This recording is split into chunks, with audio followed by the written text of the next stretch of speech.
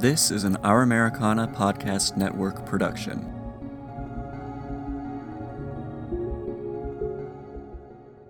Before we start the show, I wanted to let you know that True Crime Bullshit has a new website. Go to truecrimebullshit.com to peruse Israel's timeline, read about the Namus 44, check out all the featured music, and review maps of Israel's travels discussed in each episode. And now, on to the show. And I don't, we're not going to go into all of that today, but basically kind of that kind of information is the kind of information that's going to be helpful in making some of the decisions and down the road. You're talking about history. Criminals. I mean, it could be anything. Stuff I didn't get caught for. Yeah, because yeah. Right. Yeah. Well, no, I got you. You know what your history is, we don't. So when you're thinking about kind of what's going to be important. My concern with I'm sure you've noticed in our discussions, there's not a lot of stuff left from the things I've done. Mm-hmm. And there's actually more in the cases we've discussed than there ever has been before. So my concern with talking about stuff that happened in the past is that the investigation of those things is going to drag things out longer. But I am willing to discuss about, certain things when the time comes, mm-hmm. whatever it takes to get the stuff on paper to show that, there is a history of this stuff. It goes back a long time. It's not something I've ever talked to anyone about, and I've never had a partner or mm-hmm. an accomplice or whatever. But there is, there's stuff I will talk about relating to that.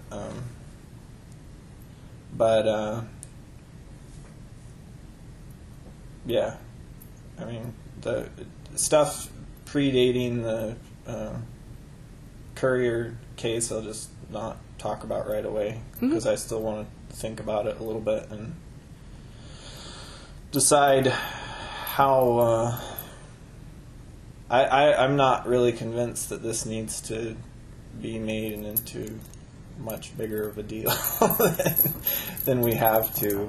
At least from my perspective. So right. This is True Crime Bullshit. I'm your host, Josh Hallmark, and this is a serialized story of Israel Keyes.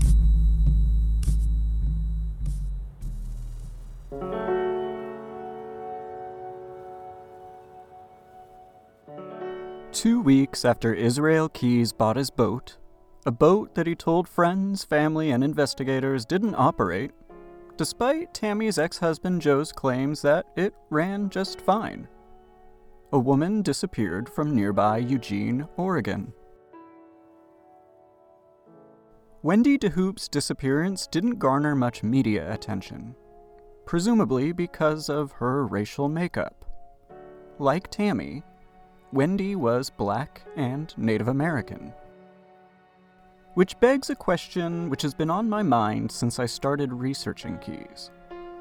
And the question needs to be prefaced with a debate. The past few episodes have focused on Keyes and the lies he told. And while we've only identified 4 of his 11-plus victims, we can gather a bit of information about the stories he's told regarding his lack of a victim profile and his geography-spanning crimes. The common mythology of Keyes is that he always abducted a victim from one state, murdered them in another, and then buried them in a third. And while I do believe that this was his preferred MO, his known victims would dictate otherwise. Samantha Koenig was abducted, murdered, and buried, all within a 37-mile radius in a single state. She was murdered just 4 miles from where she was abducted. The Couriers were abducted, murdered, and buried all within a 3-mile radius in a single state. Their bodies were abandoned at the murder site. Deborah Feldman is the only outlier here, and even that hasn't been publicly confirmed. We know she was abducted from Hackensack, New Jersey. That's all we actually know. According to Keyes, she was murdered in a second state and then buried along the Raquette River in Tupper Lake, New York. But, according to the information made public, there's no actual proof that Keyes did in fact murder her in a second state nor bury her remains in Tupper Lake. As far as the public knows, her remains have never been recovered. The second bit of information we can glean from his confirmed victims, information more pertinent in the case of Wendy DeHoop, is that they were all white. The general belief about serial killers, going back to when serial killer became part of the English lexicon, is that they rarely target victims outside of their own race. And if you use some of the more well-known serial killer cases, like Bundy, Rader, Gacy, and presumably Wayne Williams, this tracks. And it would align with Keyes' known victimology. And even with his background, he was raised by white supremacists, an upbringing he would quite quickly and severely rebel against. So it seemed reasonable, based on this general belief about serial killers, that Keyes didn't target racial minorities out of rebellion and/or some sense of white guilt. However, according to criminal profiler Pat Brown, that general knowledge is incorrect. Here's what Pat had to say about the question of race and victimology amongst serial killers. The misconception that serial killers only target within their race came from poor FBI research. The fact is, serial killers rarely care what race their victims are. They target victims who are accessible and easy to control and kill. Because people used to live in one-race communities, and most serial killers kill near home, their victims would be of the same race. But now, with more mixed-race communities, we see more serial killers' victims being of any race. And this couldn't apply to Keyes more. Israel Keyes was a lie-in-wait predator who lived in mixed communities and traveled extensively to commit his crimes. And when you apply that information to his confirmed victims, it actually makes sense. Vermont is the whitest state in America.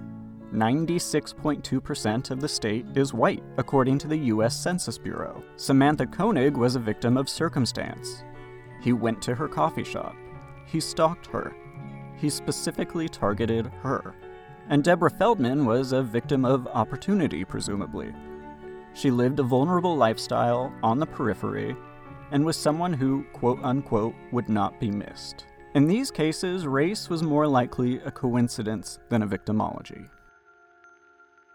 Which brings us back to Wendy DeHoop, and, not to mention, Alice Ida Looney. And speaking of coincidence, there are quite a few in Wendy's disappearance and how it could relate to Keyes. Wendy disappeared on April 22nd of 2005 from Eugene, Oregon. More specifically, she was last seen in the Home Depot parking lot on Green Acres Road. According to the Charlie Project, Wendy was dropping her husband off at his job at Home Depot and was scheduled to drive from there to her job at the Georgia Pacific Manufacturing Company, just 25 miles away in Halsey, Oregon. Due to a lack of media coverage, there is a severe lack of information in Wendy's case, along with quite a bit of conflicting information. First of all, it's unclear if anyone other than her husband saw Wendy in the Home Depot parking lot that morning. Secondly, and more troubling, there are very mixed reports about who actually reported Wendy missing. Some say it was her boss. Others indicate it was her boss and her boyfriend. Some outlets have reported that the man reported as her boyfriend was actually just a close friend. Some reports indicate that it was her husband who reported her missing. And then there are reports that state her boss called her husband to report her missing, and her husband ignored her boss's concern. I submitted a Freedom of Information Act request, but have yet to receive a response. And while many of those varying reports could suggest that her husband might be involved, there are other reports suggesting otherwise, Additionally, her husband has never been named as a suspect in her disappearance.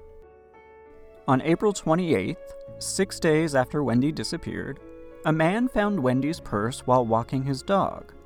Strangely, rather than turning it in to the police, he dropped it off at a nearby convenience store.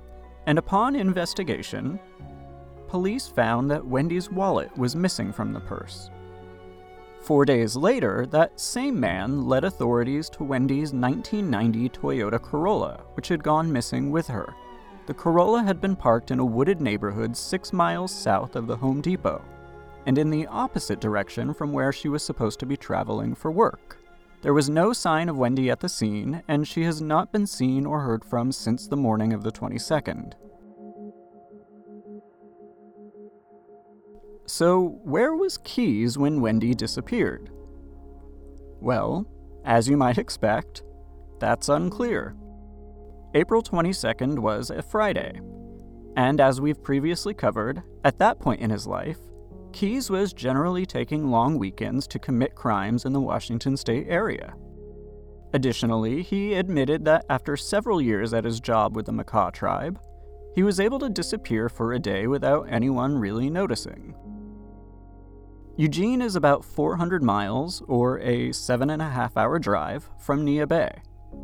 So in order to hypothetically abduct Wendy at some point between 7 a.m. and 9 a.m., Keyes would need to leave Neah Bay at around 11 p.m. on Thursday night, at the very latest. Which wouldn't have been a problem, because Keyes was living alone at the time. He had partial custody of Sarah, but has admitted to dropping her off with babysitters and Tammy whenever he was up to no good. As he put it, he had very low accountability in the years between his breakup with Tammy and his move to Alaska. Now, there are several reasons to think Keyes could be involved in Wendy's disappearance. In the weeks preceding, Keyes took several solo trips to go canoeing in Washington area lakes, specifying that on March 1st, he found an island campsite while out canoeing. And as we know, Keyes' fishing, hunting, and canoeing trips were generally predicated on finding places to rape and murder people. Additionally, he bought Joe's boat with the intent of using it to access some of these island campsites, which he would eventually reference in discussion of several Washington state murders. So it's clear Keyes was, at a minimum, scouting out murder sites in the weeks before Wendy disappeared. There's also the Home Depot factor. As we know, Keyes used a Home Depot parking lot to stalk Samantha Koenig, and the Home Depot Wendy was last seen in is just several blocks from a lake, the Willamette River, a quarry, and a gravel pit. And then there's Fern Ridge Lake, a 30-foot deep lake just 17 miles from where Wendy was last seen. What's interesting about Fern Ridge Lake is not only its proximity to Eugene, but the fact that it has 3 remote islands. In fact, if you drive south from Neah Bay, it appears to be only the second lake you would come across that has both boat access and sizable islands. And while we can't confirm Keyes was ever at Fern Ridge Lake, we can confirm he was just 1.5 miles west at some point in the spring of 2004 or 2005. According to a source and interviews with several people close to Keyes, he and a woman he was dating went wine tasting in Oregon in the spring of 2004 or 2005, depending on who you ask. And Lavelle Vineyards was one of few wineries mentioned by name. Lavelle Vineyards is less than 1.5 miles from Fern Ridge Lake. Another winery mentioned? Sylvan Ridge Winery. If you drive from either downtown Eugene or Neah Bay to Sylvan Ridge, you would take Lorain Highway, the road Wendy's car was found abandoned along. Now, let's take a look at Keyes' various confessions. He admitted to killing 2 separate people in Washington state between getting his boat and moving to Alaska. He indicated that one of those victims was submerged in Lake Crescent using anchors he made out of milk jugs. And while it can't be confirmed, He also said he generally abducted victims from one state, then murdered or buried them in another. And according to everyone interviewed, Keyes included, he began reupholstering his boat in the weeks after he bought it. And a search of the boat found blood evidence beneath the new upholstery, meaning someone was killed on that boat prior to Keyes reupholstering it. So, in all likelihood, someone was murdered on that boat between April 10th and May 1st. Keyes also seemed to indicate that the Lake Crescent victim was a woman. Now, there's only one unsolved disappearance that occurred within 500 miles of Neah Bay in the 3 weeks following Israel's purchase of the boat. Wendy DeHoop. And if you take a look at the NamUs 44, there's 2 interesting missing persons cases that come up. Ray Gricar disappeared the same week Wendy did. And we know Keyes never searched for his victims by name. He searched for them by date or by area. The second is Shayna Ashley Kirkpatrick, who disappeared from Portland, Oregon, on April 4th of 2001. One of the most important parts of investigating Israel Keyes is looking for the small things, the things we often overlook or can't see right away. And one of my favorite ways to get into that mindset is by playing June's Journey, a hidden object mystery game where you play as June Parker and travel back in time to the Roaring Twenties to uncover the mystery of her sister's death. In June's Journey, you'll travel the world looking for clues and piecing together a scandalous family secret. And as you put your detective skills to good use, you'll also put your design skills to good use as you build and renovate a luxurious family estate. June's Journey has it all: mystery, history, danger, and even a little bit of romance, which I found myself very invested in. I love it so much I'm already on chapter 84. So discover your inner detective when you download June's Journey for free today on iOS and Android. This season, in addition to Keyes' straightforward lies, we've also spent quite a bit of time discussing his uncanny ability to be 2 or even 3 different places at the same time. It's something I've obsessed over without ever really coming to any logical explanation. But it was in researching the Wendy DeHoop case that something jumped out at me I'd never noticed before. In an interview with Denise, the woman Keyes dated before Kimberly, she mentions a trip he took to Pennsylvania while they were dating. She told investigators that while Keyes was on that trip, he sent her a postcard from eastern Maine, where his family's maple farm and cabin are located. Now, this is the only real mention of Keyes ever being in Pennsylvania, which is interesting when you consider that 7 of the NamUs 44 disappeared from Pennsylvania or within 20 miles of the state. But what's more interesting about this seemingly innocuous aside is that she actually still had the postcard. And when she retrieved it upon the FBI's request, they noted that it was postmarked October 4th, 2004. And yes, Keyes was actually in the Northeast, visiting family the first 2 weeks of October. But travel records have Keyes flying from Seattle to Manchester, New Hampshire on October 6th, 2 days after the postcard was postmarked from eastern Maine. Here's what we know transactionally about that trip. On September 19th, Keyes bought tickets for himself and Sarah for a round-trip flight from Seattle to Manchester, departing October 6th and returning October 16th.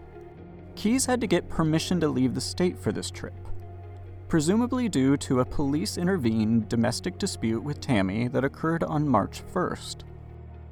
Keyes rented a red Kia Amante from the Manchester Airport's Enterprise rental car agency. His credit card was charged on October 6th. He put 1,745 miles on that rental car.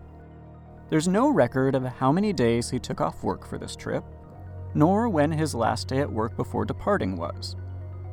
We can confirm he took September 22nd off from work, and that he was back in Neah Bay, based on phone pings, on October 21st. So, how the fuck did this happen? It's unclear what records the FBI pulled this information from. Did they pull flight manifests? Is this based merely on credit card receipts? They found flight itineraries in the search of his home. Was this one of them? My first assumption is that he originally booked a flight for the 6th, and then changed it at some point thereafter. But how do you explain the rental car transaction on the 6th? Unless he rented one car previously, then exchanged it for another on the 6th. Something he's done before. Either way, it seems way more likely that he's manipulating travel information than the post office. So let's go back to the utility of the lie. Was Keyes intentionally trying to make it look like he didn't arrive in the Northeast until several days after he actually arrived?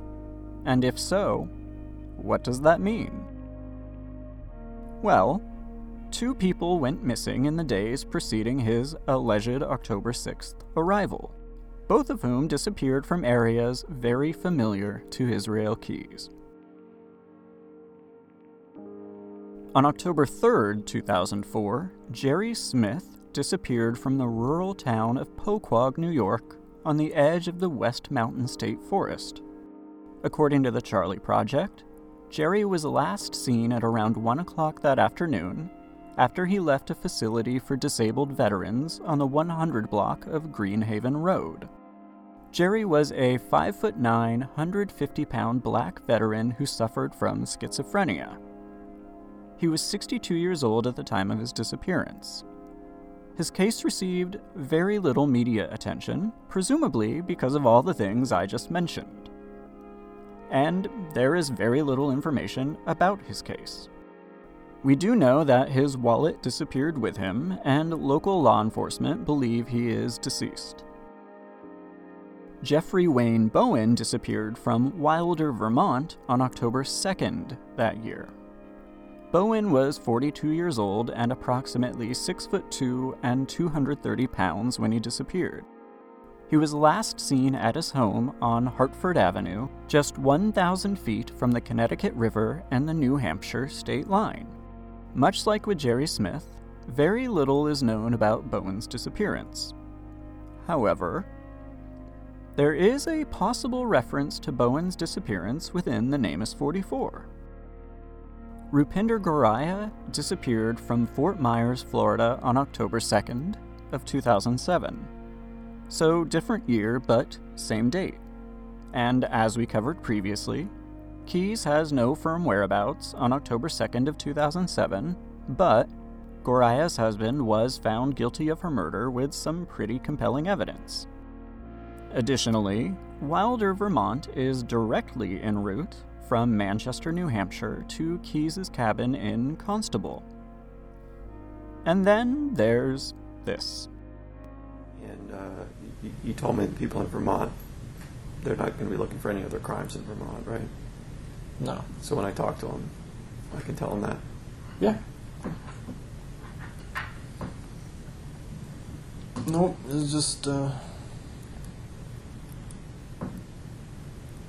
No, like I say, back to the Couriers, that's as far back as we're going, so. Well, that's a different, that's fine if that's what you want to do, but I, when I had asked you last time, the people in Vermont. I said there aren't any more bodies in Vermont. Okay. Any other significant crimes that they need to be concerned about? Not at the time of the Couriers, no. Well. So does that mean that the bodies aren't in Vermont, but they might have been?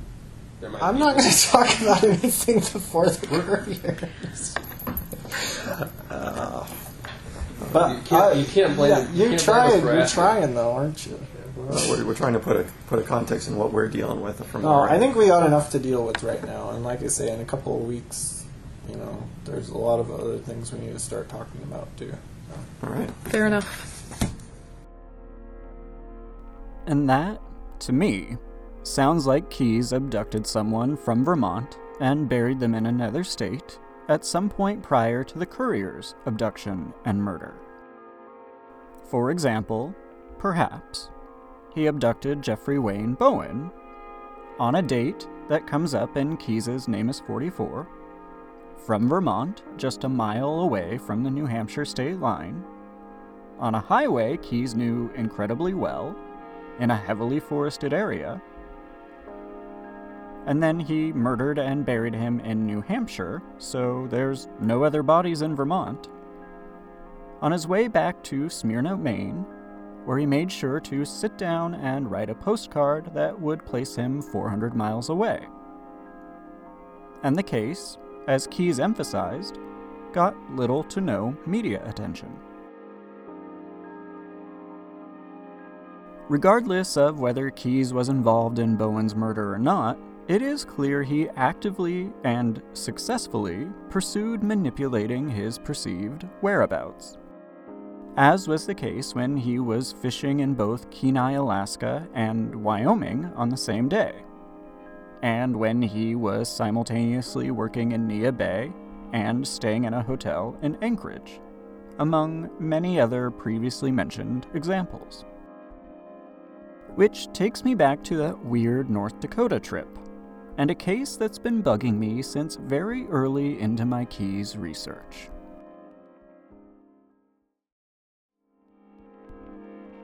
On October 24th, 2008, Keyes flew from Anchorage to Seattle. The next morning, he flew from Seattle to Grand Forks, North Dakota, a place there's no record of him traveling to prior or since. After landing in Grand Forks, Keyes goes off-grid for 5 days, and then he turns up at the Phoenix airport, flying into San Francisco. As we've previously discussed, this trip makes no sense. Keyes is dark the whole time. There's no record of him getting a car, and there's no missing people anywhere in the area between his arrival and departure airports. Now, initially, I posited that perhaps this trip was a means for Keyes to get to or place his Green River, Wyoming kill kit. But why go to such great lengths to conceal what is essentially not a visible crime? Especially when we consider what happened with his conflicting travel records and postcard in 2004.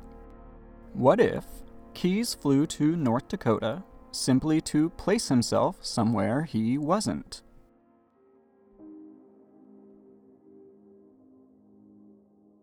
There is a case that screams of Keyes, a case I've always written off because the missing person disappeared while Keyes was, allegedly, somewhere between North Dakota and Arizona. But in all actuality, we have no idea where Keyes was on October 27th of 2008. He could have been just about anywhere. But perhaps, considering he could have been anywhere, he was exactly where people would least expect him to be. Anchorage.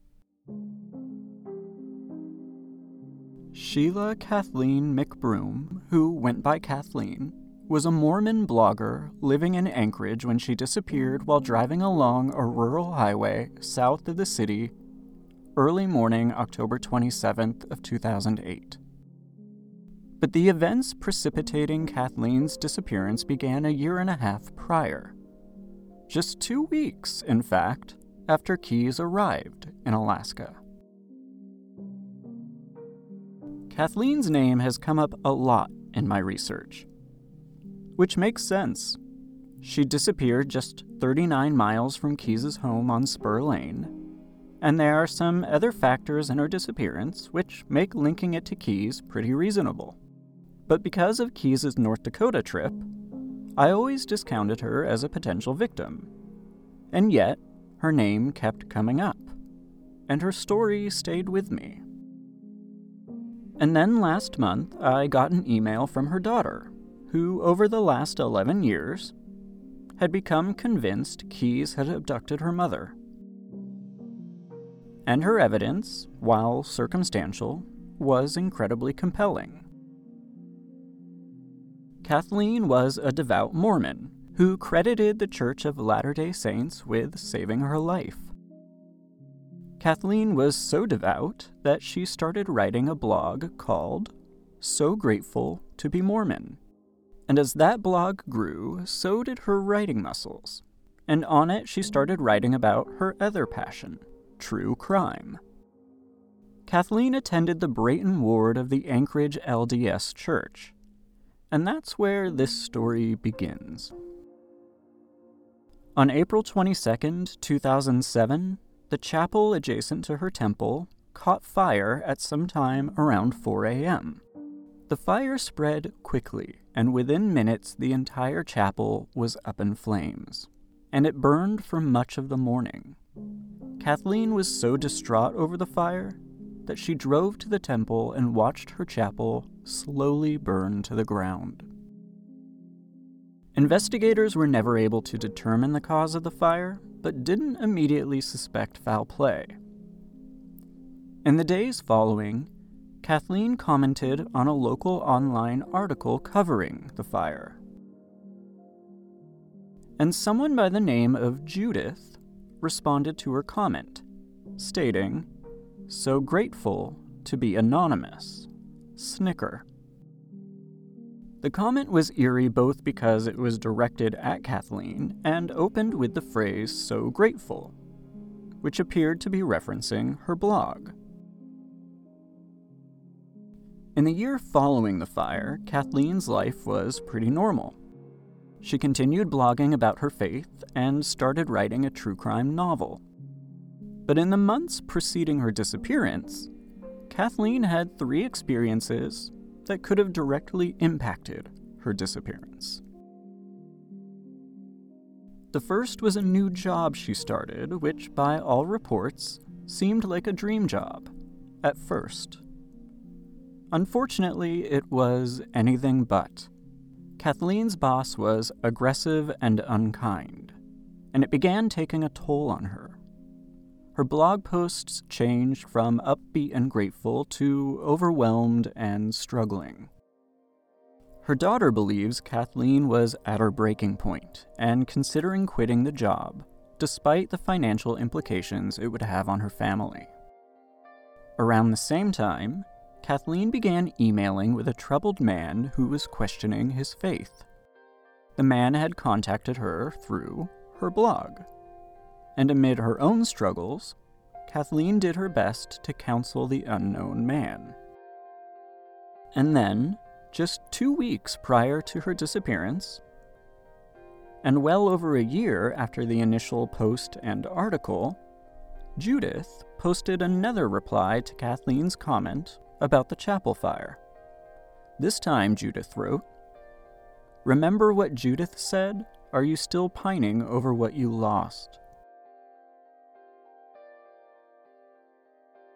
On the morning of October 28th, Kathleen left for work at her normal time. However, she wasn't dressed like she was going to work, and she seemed to have a look of hopelessness on her face as she walked out the door. She seemed out of it. She never arrived at work that morning. Instead, she was pulled over on Alaska Route 1, 6 miles south of Girdwood, Alaska, and over 42 miles in the opposite direction from her job at the U.S. Army Corps of Engineers in downtown Anchorage. Kathleen had been reported by several drivers to be drunk driving. She was repeatedly veering into the guardrails along the highway and driving erratically. She was pulled over by a state trooper at 8:30 a.m. and given a sobriety test, which she passed. The trooper suggested Kathleen stay put and take a nap before moving on. Kathleen agreed that this was a good idea, and she was never seen again. 4 days later, Kathleen's car was found parked along Alaska Route 1 at the Rainbow Trailhead, approximately 26 miles northwest from where she was pulled over and last seen.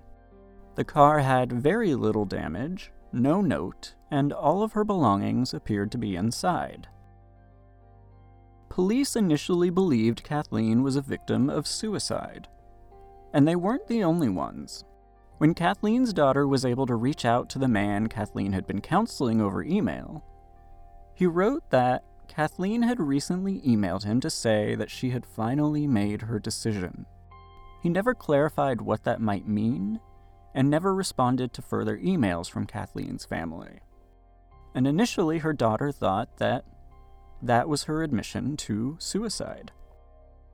But Kathleen's family was vehement that despite being overwhelmed at her job, she was actually the happiest she had been in quite some time.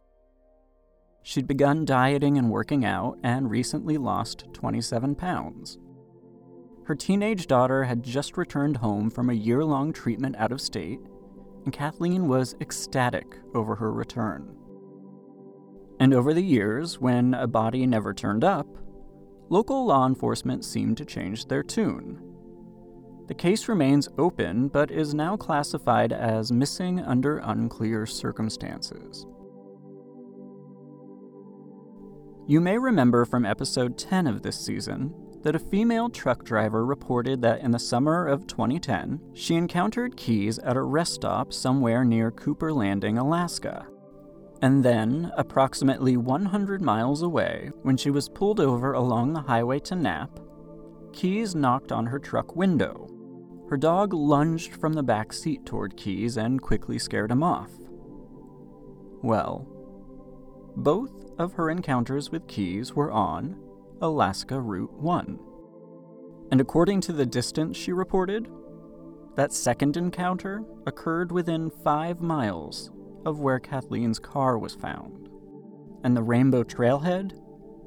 It's at the southern tip of Chugach State Park, where Keys would eventually hide a kill kit and admit to staking out roads while target practicing. Even Girdwood is a place familiar to Keys. He and Kimberly went there often. To festivals, to ski, to camp, to hike, and to fish. But when I first started looking at places, I've actually been looking for a while. Like when I was in Vermont, I was looking for a church to burn. That's what I really wanted to do. And then when I was in Texas, I was looking at a lot of churches too. But why is that? It's like a personal thing. I had it in my mind that I was going to start using churches. Yeah, and I think that's when it started. Just kept checking back on the story and kind of getting a kick out of the different things that the investigators would say. Knowing if they're right or wrong. And then... Or knowing that they're wrong, you like that? Yeah, and seeing the difference, because obviously, I know what happened, seeing the difference from their perspective versus my perspective, and then on top of that, when people would read the news story, then everybody wants to comment on it, like their theories of what happened, and so I got really hooked on that too, because it was entertaining to me, I guess. Did you join in on any of those? Did you comment? Yeah.